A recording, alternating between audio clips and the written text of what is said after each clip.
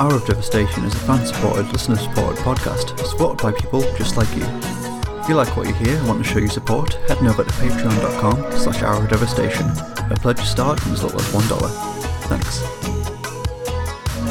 Welcome to Hour of Devastation, a weekly Magic the Gathering podcast where we talk all things Magic the Gathering. I'm your host, Joe Loudon, and with me as always is Sam Neill. Hiya. How are you doing this week, Sam? I'm not doing too bad. Good. I'm officially under quarantine. Oh, awesome. Welcome to the party. Or at least I've been told or advised by the NHS to self-isolate for 2 weeks. It sucks, doesn't it? I kind of love it.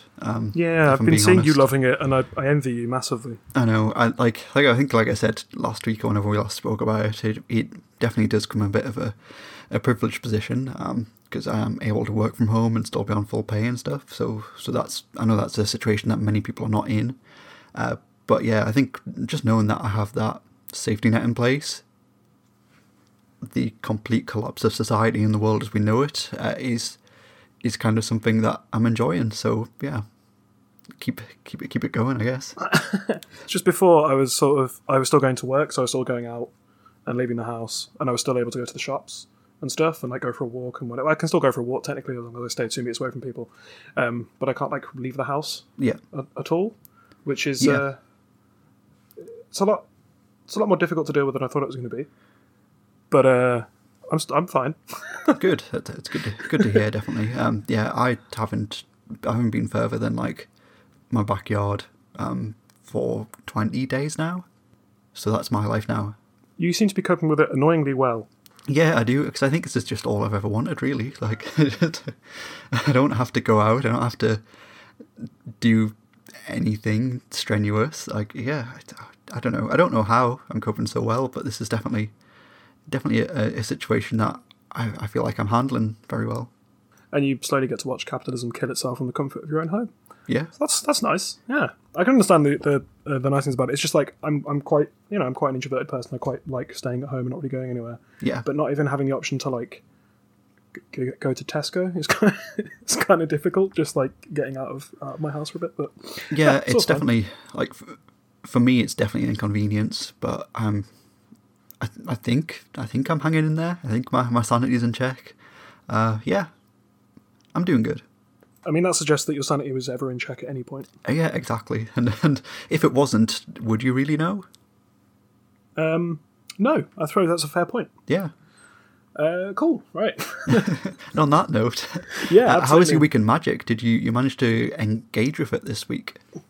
Yeah, I played a few EDH games. Cool. Over Skype. That was nice. Took out Ilhag for a spin. And that deck's just as obnoxious as it always has been, which is nice. Since I've not been going to work, I've just been sort of rebuilding EDH decks and building new EDH decks. Cool. That sounds like a really good use of your time.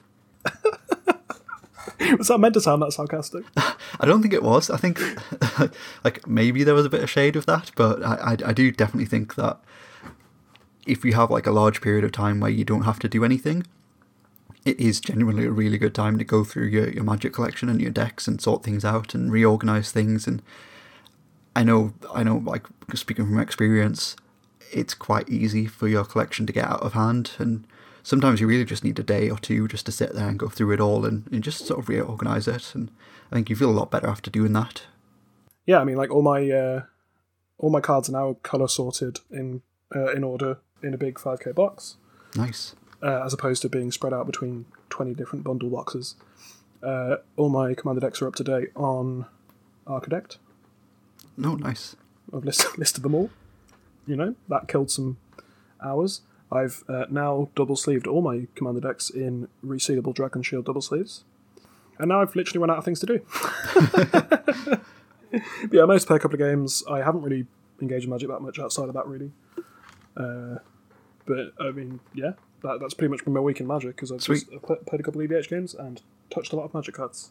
Yeah, I mean, it's good, definitely, that we are still finding those ways to interact, like playing games over Skype, digital Magic, definitely. I think I've played a lot of digital Magic over the past couple of weeks. So with Vintage Cube being up, I just hammered that at any chance I had, and that was really fun.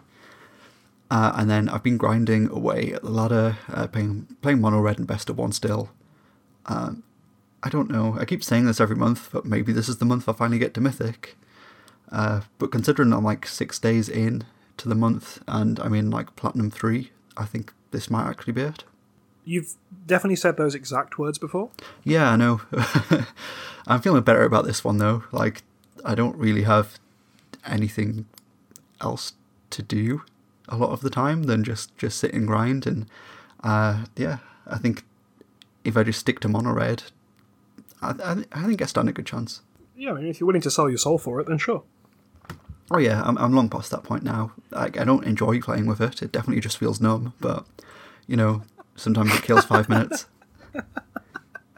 I feel it's really bad when your interaction with magic makes you feel numb. Jesus Christ, man.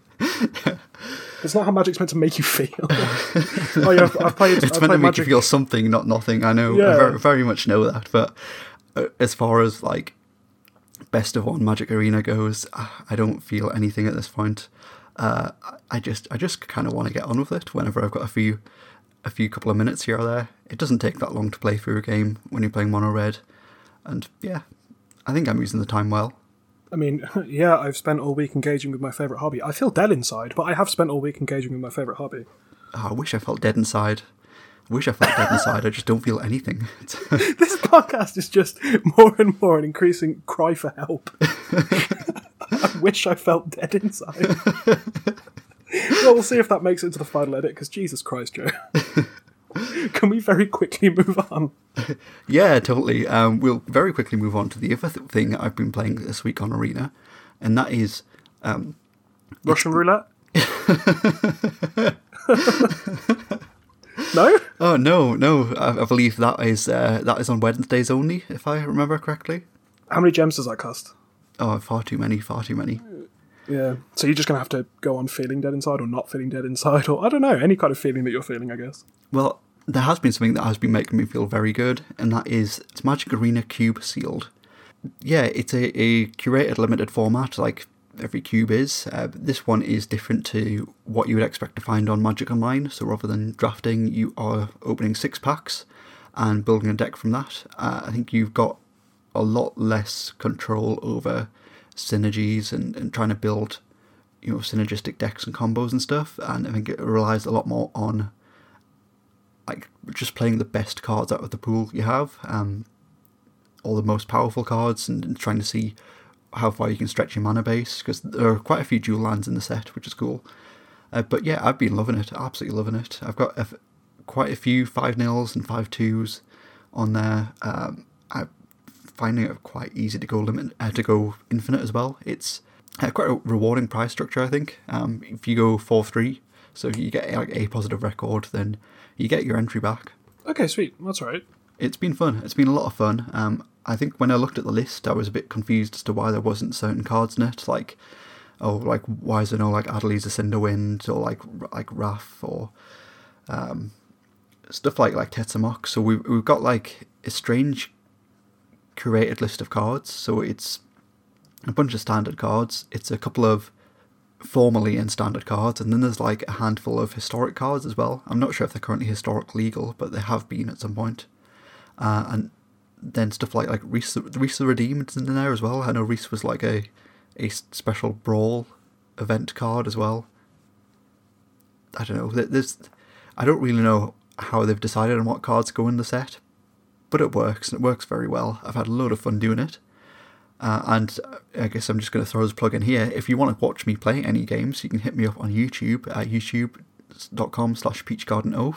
I've recorded a couple of sealed cube events on there. Go check that out. We have established ourselves as a podcast that isn't very good at plugging social media or plugging anything in general, so 100%. I'm upset that you've done that, to be honest with you. It's going to really throw me off the rest of the podcast. Well, I'm sure there'll be other things that we'll forget to plug later on when we come to our plugs. We could plug another thing now if you like, before we move on to the main topic. Yeah, what would that be? We now, after 2 years and 100 episodes, it's actually technically 102 episodes, I checked, but after episode 100, we have a Discord server. Yeah, we do. Which you can join for free, if you like. though it does involve going over to our Patreon. Is it patreon.com/RFDevastation? It is, yeah. I knew that. If you go over there and sign up to the free tier, just to show support to sign up to our Discord server, where you can talk about things. And I'm imagining most people listening to a podcast about Magic the Gathering know how a Discord server works, but we now have our own. So please feel free to join it. Yeah, absolutely. I think we'll both be engaging on there. I think it's cool. I think we've got a nice little space on there where we're going to be able to hopefully grow quite a cool community. I think it's definitely going to be useful in today's current climate. The fact that we can't get out to stores and play in events there, it means that we can potentially run our own tournaments over it. I know that's something that I enjoy doing and have the capability to do, so that's something I'll definitely do at some point. We'll run a special Hour of Devastation invitational tournament through Discord. There's definitely quite a lot of things that we can do with it, so I'm looking forward to see what happens with that. That's also something I'm doing. I'm running FNMs through Arena. Nice. Using and Discord. How's that been going? We haven't actually done one yet, but I think I've got everything sorted. Sweet. It's just getting around Wizards Event Reporter is kind of a problem. Mm-hmm. Because obviously Wizards Event Reporter is essentially down for now because you can't do tabletop tournaments. So they've just removed all capability of running tournaments, but there are a few workarounds where you can still get pairings done and everything like that. So I think this Friday we're trying our first one. So we'll see how that goes, I guess. But it seems like it should be relatively simple to do, and hopefully we can recreate that for our listeners. That'd be cool. Awesome. Cool. Right, that's plugs out of the way. They felt so unnatural and weird. I was like, yeah, we're definitely going to plug the Discord, and then I started doing it. It's like I've never done a proper plug before. And it's been 2 years. It's the first time for everything, isn't there? Absolutely. Right. What are we gonna talk about for the rest of this? I'm going to assume 2 hours because that's the trend that our episode lengths have been following recently. I think there's some quite big news. After several weeks and nearly a month of just nothing happening in Magic, really, we now have everything happening. And, yeah, it definitely feels like that. There's a lot to talk about. Yeah. So on Friday? Which day was it? It was the 2nd. It was the 2nd of April, Thursday. So as of Thursday, we had the big Ikoria reveal over on Magic's Twitch channel. And it was... I don't really know how to sum it up in one word, really. It was like nothing we've ever seen before, I think, really. The trailer was cool, the trailer was quite interesting. And then it came to the set itself, and there's a lot to talk about there. I tried to pass all of that information in one sitting while just sitting on my computer and staring at it, and it induced a panic attack, so that was cool. I enjoyed that. That's never happened to me before, where I was just looking at Magic cards too hard and just sort of stress myself out too much, because there's a lot going on, and there's a lot to care about and a lot to think about, some of the things, as we'll get to later on this episode, I still don't really understand. Yeah, definitely same. There was just what felt like a massive info dump. It was just, oh, here's this new thing, and here's this new thing, and then this thing's back, but then this thing's different, and then here's this new thing as well. Just one after the other, giving us lots of things to pass, along with some pretty interesting cards as well. I think we're going to not necessarily go through some specific cards today, but we're going to run down just, I guess, the mechanics, and we've got some takes on some of the themes and mechanics in the set. Oh baby, I've got some takes. Yeah, I've definitely got some takes for everyone. But yeah, we're gonna leave talking about specific until the entire set's previewed. I guess we're gonna leave talking about the cards in specific until then. I guess we'll mention a few cards today, but I've specifically picked cards that aren't that interesting to talk about, so we don't just get on a tangent and talk about each card for 10 minutes and just waste the episode. So that being said, saying that, should we get to our first one here? Yes. So we'll first talk about the Ikoria mechanics, of which there are. There's technically 2 mechanics. Yeah. One thing that's basically a mechanic, and then 3 other things that are interesting, right? Yeah, agreed, definitely. So the first mechanic proper is cycling. Yes. Cycling's back. The best mechanic. The best mechanic. Yeah, it's just objectively the best mechanic. It's I think it should just be evergreen, and then they should put it in every set, just on some cards, like Scry. It's similar to Scry in that it just makes Magic better playing it. Yeah, especially for limited. It's just such a good mechanic. I think they should be over all the time. But it is back in Ikoria, Lair of Behemoths. That's the one. So I picked out an example card, and I said I wouldn't pick out interesting example cards, but this one is kind of interesting. But we'll try not to talk about it too much. Which is Yidaro Wandering Monster. Yes, it is very interesting, and I love it. Yes, it is 5 red for a legendary creature, dinosaur turtle, despite the fact that depicted in the art is clearly a tortoise. It has trample and haste, and it has cycling for 1 and a red. It's an 8/8, and it says, when you cycle Yidaro, shuffle it into your library from the graveyard. If you cycled a card named Yidaro Wandering Monster 4 times this game, put it onto the battlefield from your graveyard instead. It's 4 or more times this game, so if it's the 5th time you're cycling it, yes, or the 6th time or 7th or whatever, then yeah, yes, you can do that again. So I imagine we'll probably talk about this card in a future episode when we know all the cards, and we'll actually go into it in depth, because this card is ridiculous. This card is ridiculous, it's very playable on standard, Jeskai fires is all I'm saying. Yeah, that's probably true. Yep. But yes, we have cycling back, and I'm very excited about it. We haven't seen it since Amonkhet, and it was a big hit in Amonkhet. Yeah, definitely. Great for limited, even though the Amonkhet limited set wasn't great. But it's always great for limited just because you can have 6 mana cards that are really good, but if you draw them on turn 2, they're not great. But if you can cycle them for 2 mana, then that makes them really, really good. It gives them a different mode. We have, for the first time, I can't remember, I don't know if when was the first set with cycling? It was a saga. It was a saga. Was the start of cycling. Yeah, Magic's only my only interest, and I should definitely know that. Yeah, for the first time since then, maybe I don't actually know, but we have cards that cycle for a single generic mana, which is kind of wild, right? Yeah, definitely. Because we see the general rule with cycling up until now has been a single coloured mana, so it cycles for a red, or it cycles for 2 generic mana. Yeah. But we have cards like Boon of the Wishgiver, which cycles for a single generic mana. Yep. And I think that's interesting. Yeah, that definitely. seems very, very powerful. So we'll have to see how that plays out. But it's just something. Again, I don't want to go too in depth on it because I'll just be talking for ages. Yeah, I think cycling is great. Like, we all know this at this point. Like you said, it just makes everything so much better and limited. For example, let's say you got like I don't know, like 6 mana 5/5 with cycling 2. If you draw that in your opening hand in 2 lands, you're going to be far more happier keeping that hand. I mean, yeah, let's say you've got two lands, you've got a couple of cheap spells, and you've got this massive spell, or you've got like 2 lands, and then you just got big creatures. I'm totally butchering this, but it's cool. You get your point across. Don't worry about it. So yeah, so it makes hands a lot more keepable. You've got like, let's say a 6 mana 5/5 with cycling. Rather than that being stuck dead in your hand, now you can just cycle it at any point and gain some value. You're not going to end up just stuck with unplayable cards in your hand. Yeah, that's why it's so good. Just every card should have cycling. Yeah, agreed. every card should have like cycling 3, and it'd be really, really good. And we'll see there's a lot of cards which care about cycling specifically. So like when you cycle a card, when you draw your second card for a turn. Yeah. Whenever you cycle another card, you do a certain thing, like make tokens, deal a damage, all that stuff that we've kind of seen before, but it's cool to see that being a supported theme. And it looks like it'll be a relatively well-supported limited archetype as well, which is very, very cool. So, next we come to, I guess, the new mechanic. Yeah. And this is the one where, in all caps, I've written next to it, I don't know how this works. We have Mutate. Yes. And the card that I've pulled up for this is Pouncing Shore Shark, which I think is also something we should talk about. Yeah. Crazy creature types in this set.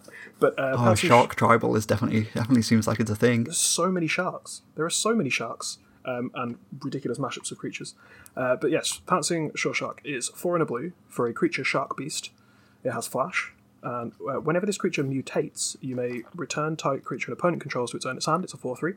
And it has the keyword mutate, which this one is mutate for 3 and a blue. And the reminder text is, if you cast this spell for its mutate cost, put it over or under target non-human creature you own. They mutate into the creature on top, plus all abilities from under it, which, in terms of templating, sounds very clunky, and I imagine they went through a lot of iterations of trying to get this to sound good, and then they just sort of put this on it because and it still doesn't explain it that well what this mechanic actually does, but it sounds very clunky. It sounds very clumsy. But basically, I'm going to try and describe what mutate is, and then we can discuss how right I am. Okay, yeah, we can go for that. So mutate, you have the card in your hand, so you have a Pouncing Shore Shark in your hand, and we'll ignore the flash bit for a second because I will come to that. You have a Pouncing Shore Shark in your hand, and you have a vanilla 3/3 in play, say. Yeah. You can pay 3 and a blue to put Pouncing Shore Shark onto the stack, targeting a specifically non-human creature that you control. Yep. That you own. Yeah, it's that you own, not that you control. Yep. Yeah, so I guess at some point, just to make it less... To make there be less weird rules and directions, I guess, if you active treason something and whatever.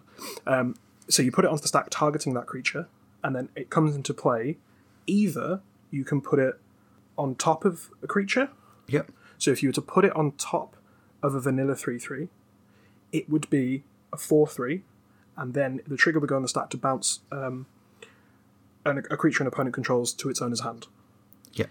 If you put it under that vanilla 3/3, it would have the ability would trigger to return a creature an opponent controls to its owner's hand, but it would then be a 4/3 because the Pouncing Shore Shark is on top.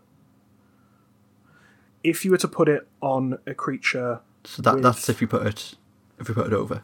If you put it on top, so it becomes so. Then mutate. The way it works is that is now one creature. Yeah. It has the stats, so the power and toughness of the creature on top. So in that case, it would be the Pouncing Shore Shark. It would be a 4/3, and then it has the abilities of the card under it that you've put it on top of. If you put it under, it has the power and toughness of the creature that you put it under. So say this vanilla 3/3, and then it has the ability underneath. But it is one 3/3 creature. So if it's destroyed, they both go to the graveyard. If it's bounced, this one mutated creature, both of the cards go back to your hand. It is one creature. Yeah.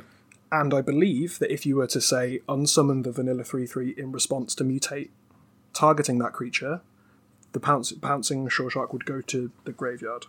No. No, it goes back to your hand as well. No. It goes into play as a creature. It goes into play as a creature. Yeah. So if you mutate, say you cast Pouncing Shore Shark for its mutate cost, target your 3/3 elk. That is specifically a green elk with no abilities.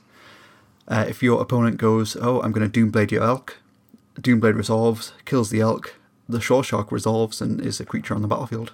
As just the 4/3. So it works similarly to Bestow from original Theros block, yes? Similarly, yes. Yep. Yes. Okay, cool. But instead of being an enchantment on that creature, if the creature that you've mutated it onto dies, they both die, right? Yeah, correct. Okay, cool. This is the thing.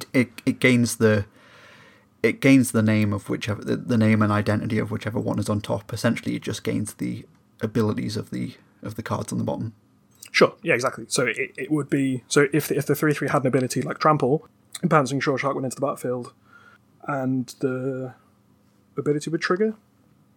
Yeah. So it would if you put it on the top. mutate trigger would happen, and then it would be a 4/3 with flash. Whenever the creature mutates, you may return target creature an opponent controls for its owner's hand and trample. So this is the thing, when you release cards and then you don't release the release notes, normally it's kind of okay and you can generally pass what the cards do and whether they're good and where you would play them and what they're like. But with Mutate, it's just so weird. It's such a strange mechanic. The ins and outs of it, like generally it's quite an easy mechanic to grok, right? You just put a creature on a creature and then now one creature, right? Yep. That's vaguely, like, it's relatively easy. And like you said, like I said, you can call back to things like Bestow where it works similarly. It's somewhere in between Bestow and then Host and Augment from Unhinged. Unstable. Stable, yes. That's the one, yeah. Correct. Yeah, but that's how it works. So, Pouncing Shore Shark specifically has Flash. Yeah. And the fact that the Mutate reminder text says, cast this spell for its Mutate cost. When you mutate something, you're casting it, so it has Flash, right? I would assume so. I'm not 100% on that at the moment, but I would assume so, because I think you're casting that card, so you should still be able to cast that card at any point you could normally cast that card. So if something has Flash, you should be able to cast it at instant speed. If it doesn't have Flash, it should only be at sorcery speed, unless you have some other effect which grants you to cast creatures at instant speed, like I don't know, Vivian's on Nissas or something. Because the flash keyword says you may cast this creature anytime you can cast an instant, and because mutate specifically in the reminder text says if you cast this spell for its mutate cost, that means you're casting it as a mutation, right? Yeah. So therefore it does have flash, I would assume. Again, like, we're not correct, wait for the release notes, but at time of recording, that's basically how I understand it. Yeah, I understand it that way as well, definitely. So there's a bunch of mutate creatures that you can put on top or under. It's like, you can choose to put it on top or underneath, but the underneath creature is what has the abilities, and the on top creature is what has the power and toughness. Yeah. And obviously, any ETB triggers of the on top creature will also trigger and will still have that ability. So if Pouncing Shore Shark also had flying, because I imagine Shark Beast probably can have flying in Ikoria, and it was mutated onto a trample creature, it would be a flying trample creature. Yeah. And you can do that any number of times. You can stack up like 6 different creature cards, and they all become one creature. Yeah, definitely. It's definitely something you can do. I don't know how beneficial that's going to be in Limited. I don't think it's probably going to be that playable in Standard, but in Limited it's definitely going to be an interesting thing. I don't know how good stacking 6 creatures on top of one another as opposed to stacking like 3 creatures on top of another 3 creatures will be, but I guess we'll see how it pans out. Yeah, it's a thing you can do. It's a way that mutate works, right? It's certainly interesting. I think it is, like you said, it's one, like, once people start playing with it, I think it's going to be fairly easy to grok, but it's just, at this point, it's not really like anything we've experienced before, and there are a lot of questions. I think I really feel for the judges. Yeah, I mean, I think this brings me on to my next point. Yeah, I think judges are going to get a lot more questions about layers than they were previously getting. Yeah, absolutely. This is the thing. This brings me on to the point I was going to make, and this is the first... Just no sell, wow. Sorry? You just no-sold that joke. Did I? Yeah. Layers? Yeah. Is that a joke? As in... The creatures are layered on top of each other? Is it going to be layered on top or layered underneath? Yeah. And then layers as in magic rules. Oh, okay, this is my inability to understand a Northeast accent, isn't it? So you're talking about lair as in lair of behemoths and layers as in the layers? No, I'm talking about layers as in rules, as in layers okay, that's what I thought within the rules of Magic, like yeah, timing. But this has nothing to do with layers and timing. But this is layering cards on top of each other and like literally physically layering as opposed to like timestamps and stuff. Well, we butchered that one, didn't we? Yeah, wow. Well, I butchered it. My apologies. So, with that all out of the way, and potentially being left in the episode, brings me to my point about mutate as a mechanic, and this is going to be the first of 2 times I say this during this episode, is that this set is very obviously designed for Arena. Yeah, 100%. Because on Arena, you don't need a judge. You don't need to understand layers. You don't need to understand interactions. The things just happen. Yeah. You cast a mutate thing, you say do you want it on top or underneath, or however they're going to word it, and then that happens, and that is a creature. Yeah, and it'll probably just all turn into one creature, and it'll have the name of the creature, the power and toughness of the creature, all of its abilities on the creature, and then I assume if you hover over it, it'll pop up with what the card was underneath as well. Yes, which is very easy to do, and I imagine it'll be similarly easy on Magic Online. In terms of paper, this is going to be an absolute nightmare. Yep. Trying to parse what you're meant to be doing, especially, I suppose, pre-release probably isn't actually happening, so that's going to be fine. So people will, I guess, like the pushing back of release dates and everything is probably a good thing for this, because you'll actually have access to the cards and be able to work it out before you first play it. I really think so. I think, although it's really unfortunate that most people probably aren't going to get to play the pre-release, I think it might actually end up being beneficial for the set, because there's a lot of going on. As I don't feel like this format would be a particularly enjoyable pre-release experience, I don't think, compared to pretty much any set I've played in the past. Just because of that high complexity level, I think there'll be a lot of questions mid-games, a lot of stop-start, and a lot of players of all levels asking questions that people just might not have clear answers to. Couple that with some strange mechanics, and then some other mechanics, or specifically one card that we're going to get to a little bit later, it would cause all sorts of problems in paper.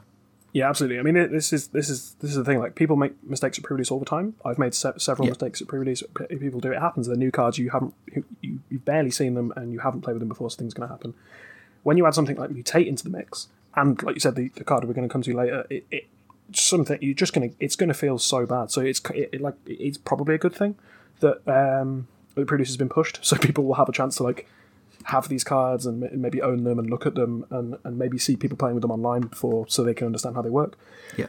But it just kind of feels bad that because we saw some cards being designed for Arena before, like we talked about them before, like cards that Haktos was one that definitely stood out from the previous set. Yeah, but that's not that hard because you can easily resolve that with a 6-sided dice, right? Yeah, more or less. Yeah. Yeah, but we saw cards before that like normally would have said. So talking about pouncing Shore Shark specifically, creatures that would have normally said return target creature to its owner's hand now say target creature an opponent controls to its owner's hand.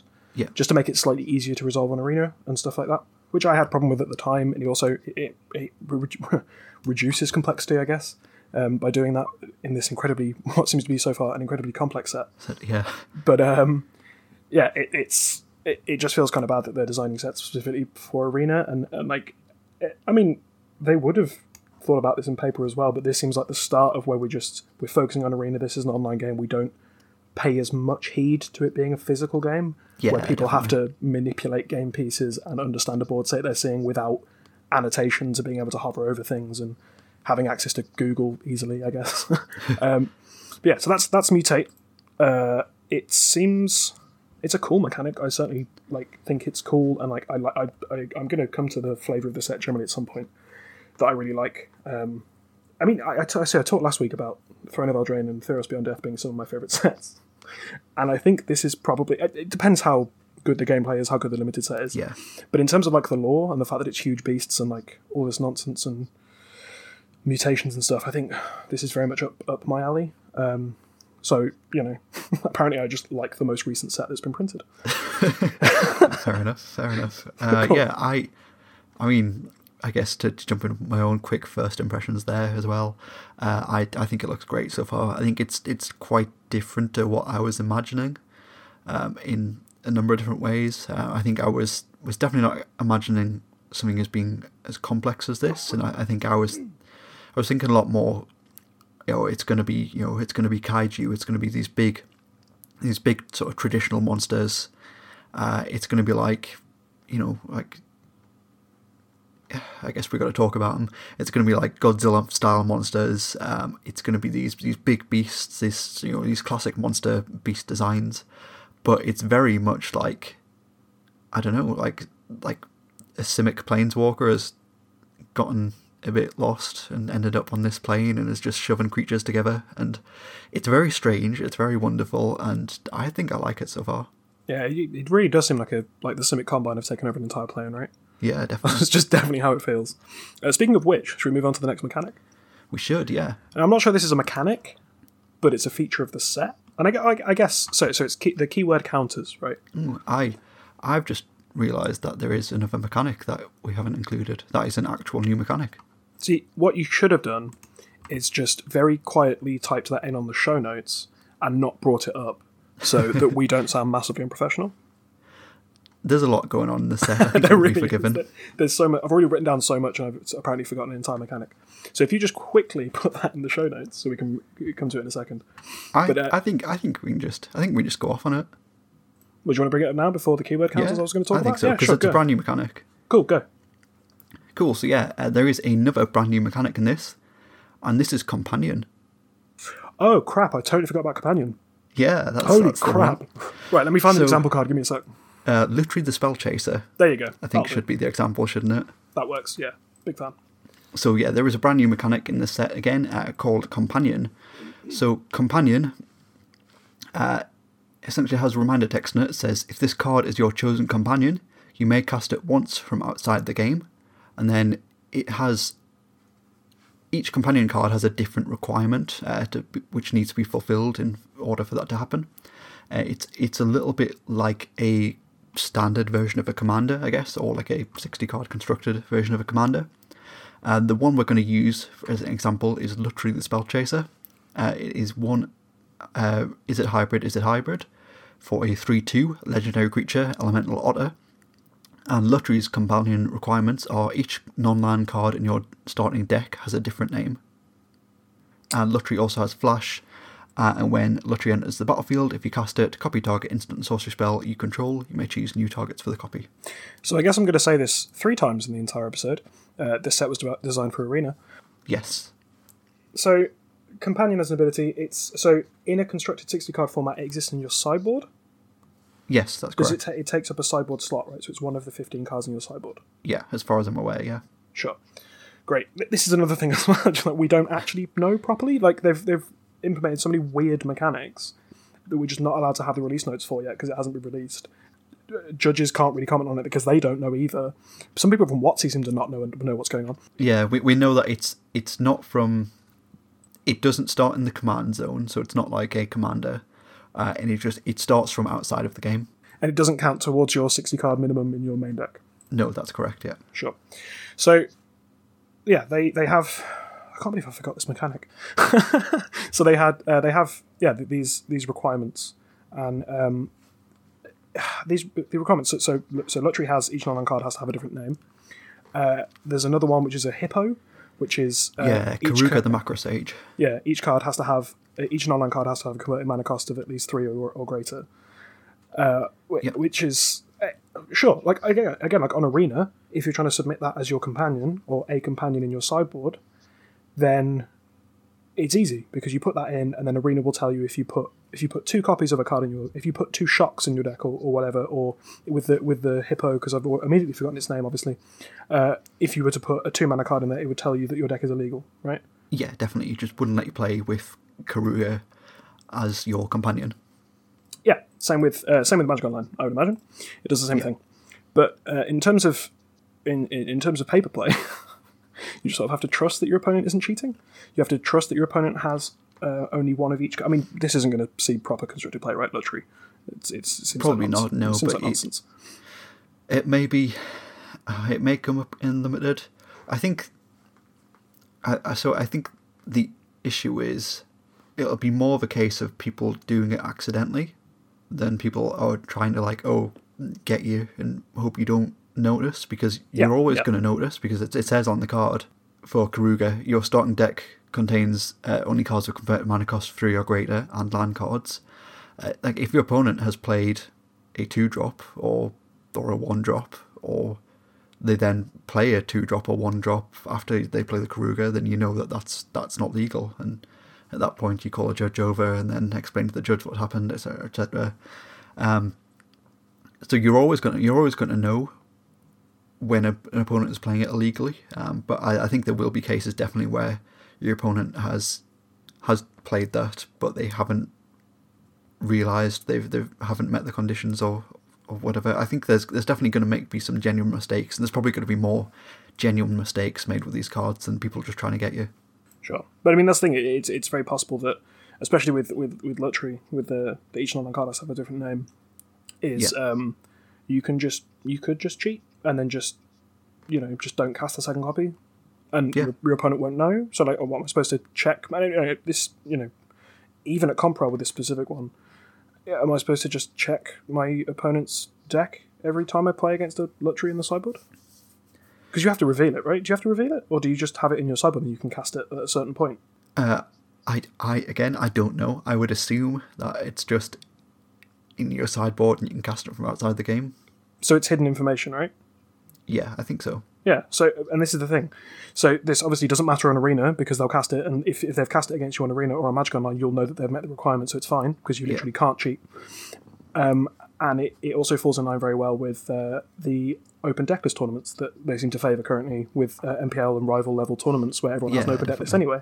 So it doesn't matter because you can see that they have this companion in their sideboard and you can see that their decklist meets the requirement. It doesn't work well with how Magic has worked up until this point, you know?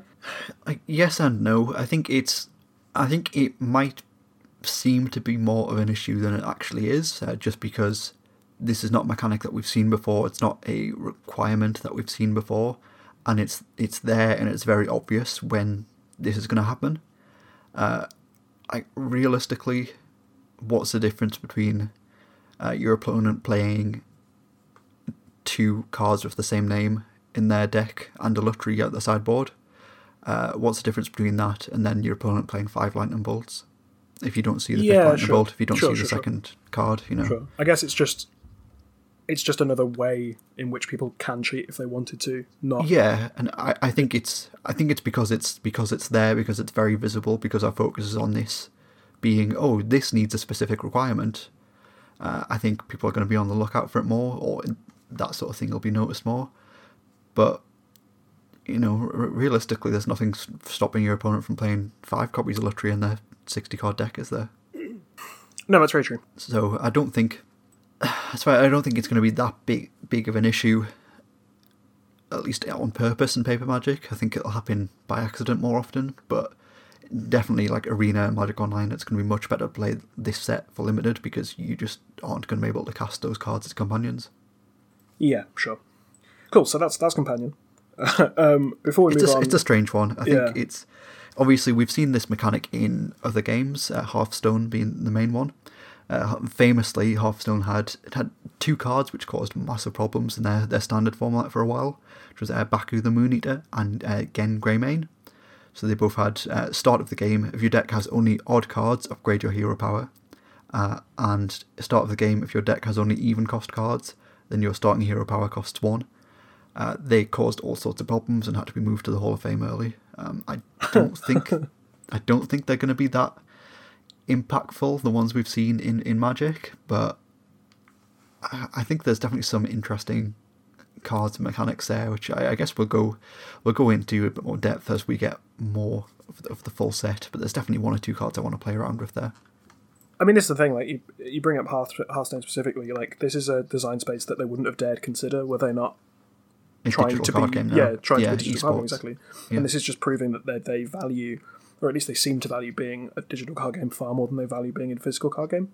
Yeah, And like I said, yeah, because it just you can do those things with Hearthstone, and you can't do those things with Magic the Gathering very easily. And with it being on Arena and with having open deck list be a thing in your major tournaments, then this is just a lot easier. yeah. But yes, that is Companion. And before we do move on, I will just mention that this one has been insta-banned in Commander, which is very funny. A lot of people were mad about it and didn't really understand why it was immediately banned, because it was banned exactly the same time as it was previewed. Yeah. Which is the fastest a card's ever been banned, I think. Yeah. It was banned before it was even in print. And it's certainly the first time that's happened to a card in Commander. But I should mention briefly how it works in Commander, is that it just does. Because normally, so cards that say from outside the game have essentially been errated to mean sideboard. So stuff like Wishes, they now specifically refer to your sideboard, and that's where you see Mastermind's Acquisition, right? Was playable in Best of One. Is a card that exists in your sideboard is what from outside the game means. So cards with a companion will exist in they're just there. They're not in your 99 starting cards. They're not in your command zone next to your commander. They're not in a sideboard, because sideboards don't exist in Commander. They're just there. Your companion is a thing you can cast. And Lutri specifically, its companion requirement is just Commander. Yeah. So each non-land card has to have a different name. That's how Commander works. So this is just in every deck that has a blue-red identity, and we won't get into the hybrid mana debate, but every blue-red Commander deck with a blue-red identity can just play this, just as a 101st card that you don't have to draw, that you can always cast. Yeah, I mean, there's you one don't or have to two jump through exceptions, hoops. but yeah. Yeah, you don't have to jump through any hoops. You just can have. You should. It's correct to always play this, because for 3 mana you can just have a Reverberate fork. Yeah. Yeah, you can just have a 3 mana fork that's also a 3/2. Just like Dualcaster Mage, which is slightly easier to cast, and is a 3/2. Yeah, you can just have it every game, all the time. You can always have it available on whatever turn you have 3 mana. So that's why it's been immediately banned, because it should, if we're talking about correct deck building, whatever, this should just be in every blue-red Commander deck. So that's why it's been insta-banned. And if you're complaining about it, shut up and think about it for a second. I do think it's strange that it's only that one that's been insta-banned and not the rest of the companions, or to just have a rule and say, oh, you can't companion in Commander. Well, no, yeah, this is the thing. The thing I find weird is the fact that they've allowed companions, because the thing with Commander is it has a set of rules, right? And the Commander is you must have 100, including your Commander, singleton cards in a deck that you shuffle up and play with and shuffle up and present at the start of the game and play with that, right? Yeah. And now, because of this mechanic that no one on the rules committee has designed, this is entirely from Wizards of the Coast themselves, who don't actually control the Commander format. They just print cards into it. Have just designed these cards that are now just the 101st card in Commander, and they technically break the rule that has been decided by the rules committee, right? But they've made the decision. It's fine. I'm probably not going to play with them. If people want to play with them, that's absolutely fine because it's legal. So sure, whatever. But the thing with the other companions, so like the I still can't remember the name. The Hippo card, Karuga, the Macro Sage. Sure. The thing with Karuga is that it actually applies a restriction to your deck. Yeah. So you can't play Sol Ring or Signets or Rampant Growth or Farseek. You can't play those cards, whereas Lutri has no restriction whatsoever. It just is a card that exists because its restriction is just what you're doing anyway to play the game of Commander. With other cards, you have to do certain things with your deck, and it is a deck-building restriction, that if you want to implement that restriction, you therefore get a benefit. Yeah. But that doesn't apply with Lutri, because Lutri is just a card that you should just play. Yeah, Lutri's just always there. It's always free. You don't have to do anything. You can just take your current Niv Mizzet Perun deck that you've built and have had since Niv Mizzet Perun has been legal, and just add this card into your deck box. Yeah. And that's the problem. It should always just be there. So, this is why I didn't want to talk about specific cards. So, we'll move on to our next one, which is the keyword counters. Yes. So, okay, the third time. This set is designed for Arena. So, the card that I've chosen to use as an example is Luminous Broodmoth, which I imagine we will also mention later in the podcast again. But Luminous Broodmoth is 2 white for an insect creature. It is a 3/4, it has flying, and whenever a creature you control without flying dies, return it to the battlefield under its owner's control with a flying counter on it. Yep. So flying counter, it's very obvious to what it does is very obvious, is that it's a counter you put on your creature, and it has flying. Yeah, definitely. So this isn't actually the first time we've seen this mechanic. It's the first time we've seen it as an actual legal Magic card for sure. Yeah. So prior to this, in the convention edition of Mystery Booster, you had Recyclebird. Recyclebird is a creature. It's a 1/1 for 1 blue with flying, and it has when Recyclebird dies, put a flying counter on target creature you control. And obviously at that point, nobody had any idea what a flying counter was. I think most people assumed that it was what it is, and that it's quite a simple, straightforward, easy to grok mechanic, and the fact that you put a counter on this card, that's a flying counter, that card now has flying, or you put a trample counter on that card, that means that card now has trample, rather than having cards which give this card +3/+2 on trample till end of turn. Now we've got a way to give that card trample permanently in the form of a counter. Yeah, so this the counters exist for basically every evergreen keyword, right? Trample, flying, hexproof. Most of them. I think there's 10 in total currently. Yeah, so you've got other ones, and there are multiple cards, including the Luminous Broodmoth, that provide counters to your creatures and therefore give them that keyword. So yeah, this is not a thing that we've seen them do in Magic before, and the only possible reason I can think for why they're doing this is because it's much easier to implement on Arena. Yeah, 100%. Again, I feel like this is another one which might have gotten out of control at pre-release a bit. They are providing some punch-out counter cards in packs. I'm not sure if every pack has one. I really hope every pack has one. With all of the keywords on. I think they're double-sided. I'm not quite sure. I do feel like this could quite easily get out of hand if you don't have a very clear way to track what abilities a card has. I mean, you better hope they're in every pack, and then some, because if you're playing with cards specifically like Luminous Broodmoth, you're probably going to give quite a few creatures flying. Flying, yeah, that is true. And just having 2 flying counters isn't going to be enough, especially if the other side of that is also the trample counter, and you need a trample counter. You're going to need so many of these, and this is why we haven't seen Wizards of the Coast do this before, because it's just such a pain to actually implement in paper Magic. Yeah. But then again, on online platforms, it works perfectly, because this creature now has flying, and it's an easy way to track it. Sure. But, I mean, we already have people that don't carry around dice to put on +1/+1 counters, and -1/-1 counters onto their creatures. And now you have to have some dice to track all that stuff, and then all these counters that, you know, if they're made of the paper, you probably have to make your own, or like someone will capitalize on it and make a series of like metal counters or plastic counters that go onto your creatures to indicate flying and stuff. And that's just another thing you have to carry around with you, which is kind of a pain. What if you also have like 3 different token types, 3 different token creature types with 3 different +1/+2 counters or whatever on them, and then they all gain different abilities? It's going to get out of... Well, I don't know if it is going to get out of control very quickly, but I think there's definitely potential there. Especially if you're playing, not necessarily in like standard or pioneer or whatever, but like if you're playing commander and you've got a bunch of different cards in your commander deck which give all of these different ability counters, I feel like it is very quickly going to get out of control. Yeah, and I mean, this is why we saw them move away from +2/+2 counters and -0, -1 counters and all things like that, because they're just a nightmare to track. Yeah. But now that you can do it on a digital client, who cares? Because it's just easy to do, so it doesn't matter. So yeah, that's the keyword counters, as I'm going to call them.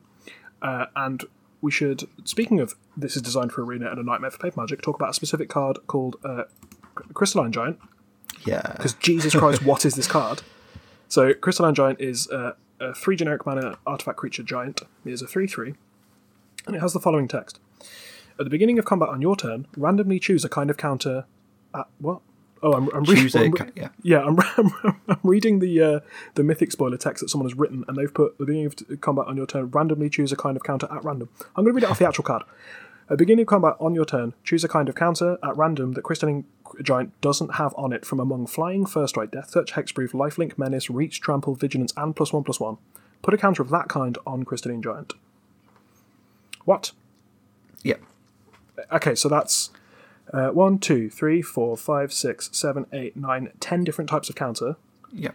That you then have to randomize to then put on this card. So I think the first one is easy. I think the first time you do this, you roll a d10. You assign each one of those abilities to a number on a d10. You roll a d10, and there you go. That's it. That's fine for the first one. I think as it goes down, 9, 8, 7, all because it's you put a counter on for each for one that it doesn't have. So you would then need like a d9, a d8, a d7, a d6, and so on, and it's just not feasible. Yeah, it's a total nightmare. Yeah.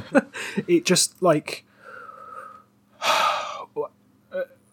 this card it exists for Arena because, like we've said about the other mechanics, this just happens. You cast a Crystalline Giant, and then it goes to the beginning of combat, and then Arena will randomly choose a thing for you, and then it will appear on Crystalline Giant, and then you move through combat, and everything else happens, right? Yeah. That can't happen in paper. You actually have to do it. Like you just said, it's like a nightmare to do the next 9 or 8 or 7 or whatever. And it requires too much to happen and to get things wrong and to just lengthen the game for no discernible reason. And I like the design of the card. The design's cool, but it's a Hearthstone card. It's not a Magic card. Yeah, agreed there, definitely. I think it's a very cool card. It's a totally unique ability. I really like it. It's going to be a disaster on paper, definitely. But I think playing this on Arena is going to be fun. I think playing this on Magic Online is going to be fun as well. This card, I'm going to assume at this point that this card is going to see a lot of play on Magic Online. It costs 3 mana and it's an artifact. Therefore, it's at least one in a Mishra's Workshop deck in Vintage. Yeah, probably. And like +1/+1 counters already exist on Walking Ballista, so... Yep. Yeah, like Ravager Shops could probably just play this. I know there's a few people testing it out already in that deck. It's going to be interesting, definitely. Yes, but let's not get bogged down with talking about one specific card. Yes, for sure. Because we don't have time for that. But yeah, this is just an example of this just being a digital card game far more than it is a physical card game at this point. So let's move on to just briefly discuss these. As we've already discussed with Lutri, Hybrid Mana is a thing. Hybrid Mana is back, yeah. We know there are rare cards with Hybrid Mana, and it looks like there's going to be a cycle at Uncommon as well. I've seen a handful so far. I think it's cool. Hybrid Mana is always fantastic. And from the looks of it, this limited format's going to be very good, and those cards are going to be quite playable in the limited format. Yeah. Maybe one or two of them might be playable in standard as well. So I think it's great. I'm looking forward to that a lot. Yeah, hybrid mana is great, and you can only play them in commander decks where both hybrid colours fit into that commander's colour identity. Move on. Strong agree. Yes. Next up, we have colourless non-artifact creatures, of That which aren't Eldrazi. currently that aren't Eldrazi or spirits or I don't know. I think they've only been Eldrazi and spirits so far. Yes. Ugin's Conjurant, is that a spirit? That is a spirit. Yep. Yep. And then you have It's ghost fire stuff, isn't it? So Yeah. it's not Eldrazi and it's not Ugin, probably. Oh, I hope it's not an Ugin egg. That would suck. Yeah. But yeah, the card we're talking about is a mysterious egg. It is. It's an egg. It's, yeah. It's an egg, yeah. I love this. It's Mysterious Egg. It is 1 generic mana for 0/2. It's an egg. Whenever this creature mutates, put a +1/+1 counter on it. It's probably not that interesting for any particular constructed format. It might be interesting in limited if you just need a small creature to mutate some cheap cards on and gets bigger. It's pretty cool. But yeah, Agreed. colourless non-artifact creatures that aren't spirits or Eldrazi. Yeah, very rarely do we see them, but I always love seeing them when we do. Yeah, it's cool. Cool. And the next thing to hit on is Planeswalkers with static abilities. Yeah, we've seen 2 Planeswalkers so far. We have seen Vivian, and then we've seen everyone's favourite Joe Exotic lookalike. That's Looker Coppercoat Outcast. We are not turning this into a Tiger King podcast. He is the Tiger King, though. Look at him. He's got a giant tiger. He's got questionable fashion sense. It's, yeah, 1 for 1, Joe Exotic. I mean, is he also like an awful misogynist, and does he murder and breed animals? We haven't read the novel yet, but who knows? Depends if Who Greg knows? Weisman's written it, then in which case, probably yes to both of those things. Django Wexler has written it, and it looks like it's going to be quite good. Excellent. I'm excited for that. So, Vivian Monsters Advocate. I'm not going to read the whole card because we're not talking about specific cards, but it has the static ability, which we haven't seen since War of the Spark, right? No, we saw it on Chandra in M20. You may look at the top card of your library at any time. You may cast creature spells from the top of your library. So, that's a thing that I guess is just evergreen now, static abilities on Planeswalkers. Yeah. I'm fine with it, I guess. Yeah, I'm fine with it. I think this, or I guess these abilities specifically are fine, definitely. Vivian's known for doing that ability already. I don't think it's going to cause any issues. It's not something that's taxing on your opponent, which I think is where the real issues lie. Specifically, cards like Narset and Kasmina caused a lot of problems. Yeah, I can't imagine Vivian's going to cause any problems here. Yeah, if it's just if it's not static abilities en masse and it just exists on one card and the card that it's on only affects your game and doesn't apply to your opponent, it's just a thing you can do, that's perfectly fine. I think this is a good implementation of static abilities. I agree there, definitely. Yeah. Cool, right. And finally, a quirk of the set is that wedges are back, They are, yeah. but they are no longer called their Khan's names based on the crystal cycle. Yep.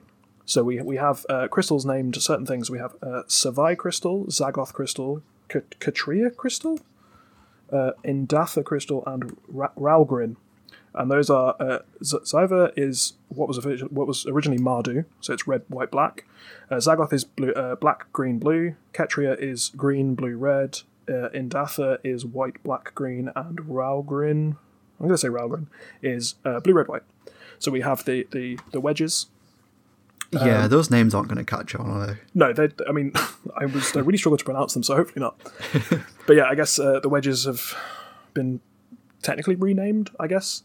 But yeah, a wedge theme exists here. We also see some legendary creatures that feature in the wedges of, I'm just going to call them Mardu, Sultai, Abzan, etc. Yeah, that's correct. Yeah, and there seems to be like a vague theme related to those colours. Whether that will come through in Limited properly or not, we'll see. But we have some enemy colour legends as well, and some allied colours. We just have a lot of double colour, multicolour creatures, and multicolour features very heavily in the set. There's a lot of multicolour cards, both hybrid and just gold cards in general. So yeah, that's cool. It's a multicolour set. I'm always a big fan of multicolored sets. Yeah, I think the other thing I want to add about those crystals is that they have cycling, which is, again, fantastic. We're not going to talk about specific cards, Joe. Okay, I'm not talking about specific cards, but I guess I just think they're going to be great for the limited format. Big fan. Don't like the names, but big fan. Yeah, absolutely. Cards. It's going to be great. Yeah. Cool. So that is Ikoria in a nutshell in terms of the cards. We will, at a later date, maybe next week, maybe the week after, whenever we get the full spoiler. I don't know. Time is immaterial. I don't know what day it is, and I've only been off work for 4 days. We'll talk about cards in specific that we're excited about. There are certainly a lot of cards in the set that I'm very, very excited to play with, to discuss, to see. I think this set's really cool, as I said earlier, and I'm very excited for these cards. Now, let's move on to the bit that I have literally written in the show notes. I'm just going to let Joe go off on this one. We have a Godzilla tie-in, and I'm gonna mute my mic on the recording, and I'm just going to let you talk until you run out of things to say. Is that cool with you? That is absolutely fine with me. So yeah, right, we have Magic's very first crossover event in Black Border. It's something that on paper I'm very conflicted on. I love Godzilla. I love kaiju movies, like with a passion. I know that they're not something that I bring up much or talk about, but I've been a massive fan of the Godzilla movies, like the Toho films in specifically, for most of my life. Grew up watching them. Massive fan. So it was really cool seeing these cards. The art is incredible. I think all of the artists have done a fantastic job of representing Godzilla and just an abundance of monsters, and they've really gone deep on some of the monsters. I think stuff like King Caesar having 2 cards is quite interesting. We've got like Dorat, the perfect pet, is a card here, which is a bit of a very niche monster type, really, but makes sense in the context of the card that's being. I think as pieces of art, they're fantastic. They look really cool. I just really struggle with the idea of having other intellectual properties in Black Border Magic. I think if these had been Silver Border Magic, I would have loved them and would have just snapped up just multiple copies of each card. I think I'm still probably going to end up buying multiple copies of each card anyway, just to collect them, but I don't think that I want to play them. So I guess for those who haven't seen the cards yet, they are a bunch of different kaiju and Godzilla from the Godzilla films. They have art of those characters in a Godzilla setting, and then they also have the name of those characters as well. So we'll use Godzilla Primeval Champion as the example here. It has a big picture of Godzilla. He's in a city, presumably Tokyo. There are fighter jets in the sky around him as well. That's a bit strange in Magic too. And then we also have the abilities of the card. So it's 7 green for a dinosaur beast. It's an 11/11 with trample. It's cycling for 1 green, and when you cycle Titanoth Rex, put a trample counter on target creature you control. Now Titanoth Rex is not the name at the top of the card here. The name at the top of the card is Godzilla Primeval Champion. But then below that, in small, we have Titanoth Rex, which is the actual name of the card. So I think the way that they described this was that the Godzilla names are the flavor names, and then the rules names or mechanic names are the smaller name underneath that. So I think it's best to think of these as it's just like a DLC skin for a video game. Like if you want to play with the default skin, you totally can. I guess in this case, if you want to play with like the showcase skin as well, you can do that too. Or you can splash out a bit and you can play with the cool crossover Godzilla skins. I personally don't like them appearing in Black Border Magic, and I don't want to play with them myself, but if people want to, that's totally fine. Like, Magic, you can engage with Magic in any way you want. Some things are fun for some that aren't fun for others. As standalone cards outside of Black Border Magic, I think these would be incredible. These would be fantastic in a silver bordered set. Or I think if Hasbro decided that they wanted to make a Godzilla collectible card game in the style of Magic, I would be 1,000,000% into that and would quit this podcast tomorrow and go do my own Godzilla trading card game for podcast, definitely. That's how much I think they're awesome. I just really struggle with wanting to see them on Arena and wanting to see them in play across from me. I don't know. Like, it sounds like I'm just kind of like poo-pooing them a bit, but yeah, I just struggle with conflating different IP or like already existing IP that isn't Dungeons and Dragons, because we've got Dungeons and Dragons cards already in Magic, and that's fine. yeah, I don't know. It's different. It's different, and I should love these. In a vacuum, I love them, but in the context of them being played as standard cards, I don't know. I don't think I'm a fan. Right, you tagging me back in? Yeah, go for it. So yeah, I think I just generally agree with you on your assessment of these cards. I think they're sweet. I think seeing Mothra and Destroyer on a Magic card is cool. Yeah. I think seeing Skyscrapers and Jet Fighters and Tanks on a Magic card is kind of cool, kind of weird. It's so strange. It's really, really strange. I think they look great. If you go and look at them, they look awesome. Like the border, the full up border. The transparent text box. All the art's fantastic. Art is absolutely incredible. Like I think they've like the Godzilla license is obviously one that Toho protect quite valuably. Like they hold it quite valuably.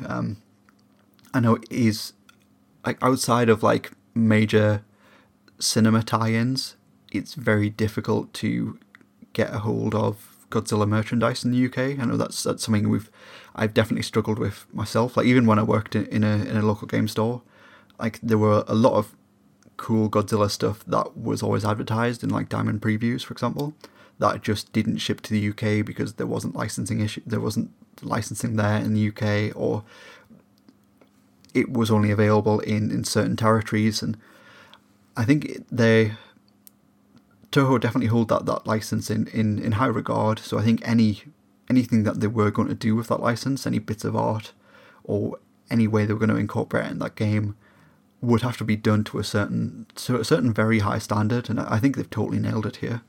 There have been a lot of people saying this is going to be the death of Magic, which I think is hilarious because people will latch on to literally anything and call it the death of Magic. Yeah. RIP Magic 2020 to 2020. But yeah, I mean, these are just promotional cards. If you want to quit Magic over promos, feel free, and I will laugh at you the entire time. That's 100%. That's it. It's they're promotional cards. They're completely optional. You do not have to play these cards. These cards don't really even exist in Black Border. They just kind of exist in no border, really. There's a bit of Black Border on the bottom, and their skins for Black Border cards, but they don't, like, technically they don't exist in the world, in the realm of Magic, which, like, even that, I feel like give it enough time and I'll totally adjust to and be fine with as well. Because if you look back at Magic's past, you already have things like you got Frankenstein's Monster. That's a card that existed already, which is obviously, not Magic's IP, is it? You've got like Presence of the Master with like the picture of Einstein on it. Like there have certainly been cards in Magic's early day that have referenced other things. Like 90% of Arabian Nights are cards from like other things. Like Aladdin is in Arabian Nights, like actual Aladdin named Aladdin. Like having other IP in Magic isn't really a new concept. I feel like give me enough time and I'll be totally fine with it. I think it's because it's so in your face, I guess, for want of a better term, and not something that we've ever seen before at this level. I think it just feels a bit odd and a bit wrong for me. I mean, I think my favourite take on this was Pleasant Kenobi saying that if we can have Godzilla on Magic cards, can we go back to having like actual literary quotes on Magic cards as the flavour text? Yes, that please, I'm definitely that would be fantastic. Yeah. But yeah, I mean, you can play with Brockus, Apex of Forever, or you can play with BioQuartz Space Godzilla, which is cool. Whichever one you want to play with. I mean, and I know that you're, like you said, you're a huge fan of Kaiju and Godzilla in general, but you don't want to play with them. That's cool. You can play with Vadrock, Apex of Thunder, or you can play with a literal Rodon. Probably won't play with that either, to be honest. Yeah, sure. Or you can play. You can play Rodon. Like, if you don't like them, just don't play them. It's quite strange because I really like them and I really want to collect them, but I don't want to play with them. I don't know what that is yet. Like maybe it is just because it's so new and different that I just need a bit of time to get used to it personally.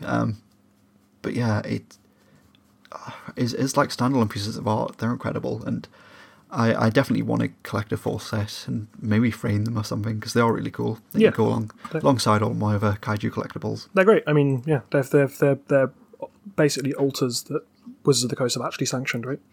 Yeah, 100%. Yeah, cool. They're great, and if you want to play with them, play with them. If you don't want to play with them, shut up about it. No one Yeah. cares. If you want to leave magic over the fact that Godzilla appears on the magic card, please do. Cool, right. Strong so, agree. Yeah.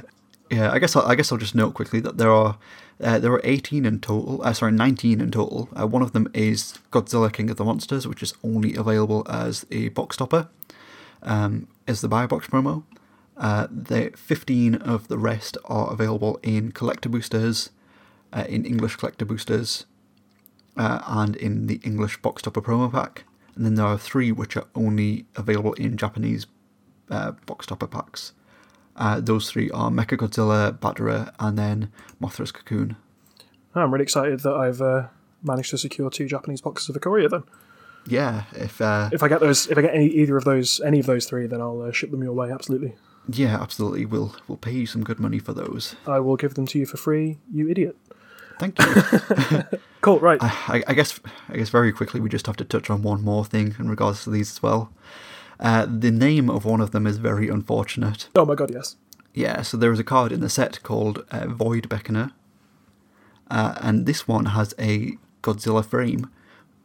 The Godzilla frame on this one, in the first wave of cards, has a very unfortunate name, which held meaning in what feels like a totally different context when this card was designed and printed. I mean, it feels like it was a different just era.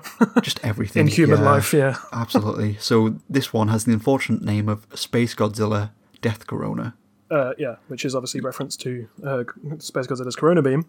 Yep. But so in the first wave, which have already been to print, and apparently Wizards have released a statement about this that they can't do anything about, it will be called Space Godzilla Death Corona, which is a card you can own. And then in subsequent printings, it will be Space Godzilla Void Invader, Yeah. I believe is the name, because they understand that that's not a great thing for a Magic card to be called, and in this day and age, not a great thing for something to make reference to. Yeah, absolutely. So you can own a copy of Space Godzilla Death Corona if you want, and they'll probably command a small premium because of it. I think the foils specifically are going to command more than a small premium. I think we've seen some examples where there have been 1 or 2 collectible foils in the past for whatever reason. French Delay being a notorious one that I've just commanded a ridiculous premium. I think this is going to be in a similar boat to that. Yeah. If you do collect French Delays, then stop listening to this podcast. Strong agree. Yeah. Next. Right. Right. Yeah. Before this is again is going to be a very long episode, but there's so much to talk about. Before we go, I do briefly want to mention the Commander decks that are coming as a tie-in with Ikoria.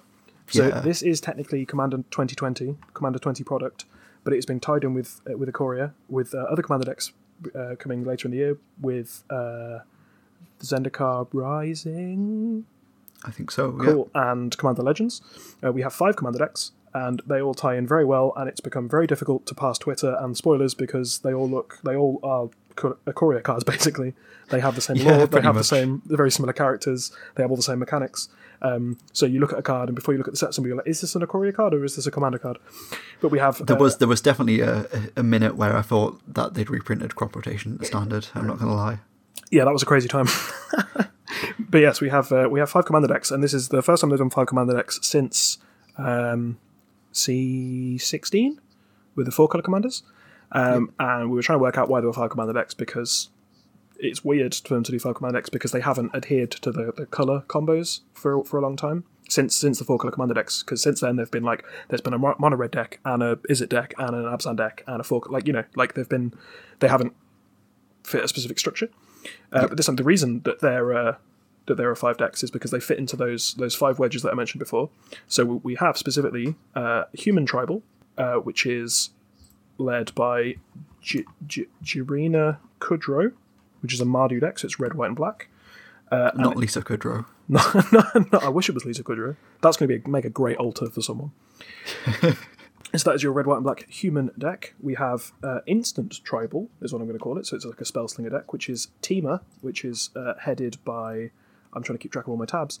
Calamax the Stormsire. Again, I'm not going to go into specifically what they do. They do Spellslinger stuff, right? We have Keyword Counters Tribal, tying into Ikoria, which is Abzan, which is led by Kathril Aspect Warper. It does things with keyword counters. We have a cycling deck in Jeskai, which is headed by Gavi Nestwarden, which obviously cycling features heavily in Ikoria, so that's a nice tie-in there. And the final one is we have Mutate, as the key mechanic, which is a Sultai deck. So your black, green, and blue deck, which is Otrimi, the Ever Playful, which is probably, I don't really want to play this card, but it's like my favourite card ever because it's called the Ever Playful, but it's also a Nightmare Beast, and the art on it is incredible, and it's my favourite art in quite some time. But those are your commander decks, and they look very, very cool. You can see the full spoilers of those at time of recording. Several different channels / podcasts / whatever have been given the chance to spoil those decks in full. If you want to go check those out, they're very, very cool. So I know the Commander Versus from Star City Games are doing the Jeskai one. The Command Zone are doing one of them. Commander's Quarters are doing one of them. They look really cool. I'm very excited for these decks. They look very well designed. Partner commanders are back, so that's cool. But they're specifically partnered with, like we saw in Battle Bond. So rather than just being like, because it was a mess last time in the 4-color decks, being like two cards that you have, was it 16 partners or something like that, and you could pair any one of them with each other. These have the Battle Bond partner with mechanic, where it's they find each other, right? So you cast one of them and they find the other half, and those feature. So within the wedges, they have an allied color pair and then the enemy color pair. So the allied color pair is one creature, and then the other creature is the other color of that wedge. And they look cool, and they do things together. And there's a lot of cool reprints. There's a lot of cool new cards. This is, I think, my favorite commander set that they've done in quite some time. Since just for a long time. The designs seem cool. The reprints seem cool. The fact that it's tied to the flavor of Ikoria is very, very cool. Those are your commander decks, and that I think finally puts a bow on all the things we have to talk about this week. I think so. It's been quite a long one, but there are a load of things to talk about. We just got, like I said, a massive information dump. We got some cool trailers. We got some cool interviews with people who designed, I guess, both sets really, Ikoria and the commander sets. And it looks like it's going to be fantastic so far. I'm finding it quite difficult to keep up with spoiler season. I think that is partly due to the fact that there have been commander spoilers and standard spoilers altogether, but I think by the time this episode goes out, definitely all the commander ones should be over, so it should just be standard ones that are coming out. Set looks fantastic. I think the art direction is incredible. Every card just looks stunning, whether it's playable or not, doesn't matter. It looks great. This is a plane that I think I'm really going to enjoy learning about and exploring, and limited format looks fantastic so far. Standard, I've got no idea. Pioneer, I don't know. Don't know if there'll be anything that'll make us way into Pioneer.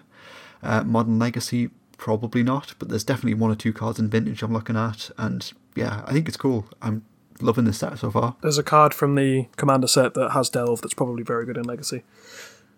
Cool. I'm looking forward to looking at that one. Yeah, it's a big whale and it looks really cool. We're going to have a longer than normal period of time to digest and understand and think about these cards. So hopefully this big just wave of cards we've had to look at and mechanics to understand it'll be easier to understand them over a longer period of time that we have this time around. Cool. I think that's everything. Yeah, definitely. Like I said, we'll get more into individual cards and decks and strategies over the next couple of weeks as we get a bigger picture of what's going to be in the set. It just looks great from what we've seen so far, and bring it on. I'm really looking forward to more of this. I'll tell you what, since we've got all this time off and free time, how do you feel about doing like a full set review? Yeah, we could do that. Just start it earlier in the day. Yeah. Of a day, and then do a full set review. Yeah. That sounds great. Yeah. I mean, it's a bank holiday weekend coming up this weekend as well, so I've got plenty of free time over this weekend where I don't actually have to work. I'm definitely down for doing something like that. Do like a 5-hour episode where we just review literally every card. Yeah. Let's do it. Lock it in. Yeah. Great. Sweet. Something to fill up my time instead of just going completely mad. Right, cool. I think that's it. I think that's everything. Awesome. So I think this set's looking fantastic. I'm looking forward to see what comes in the next couple of days, but I think that's pretty much all we have time for this week. How do you feel about Ikoria? Are you loving it like we are? How do you feel about Godzilla? If you've got some thoughts about the Godzilla card, come hit us up, definitely. We want to know your take on them.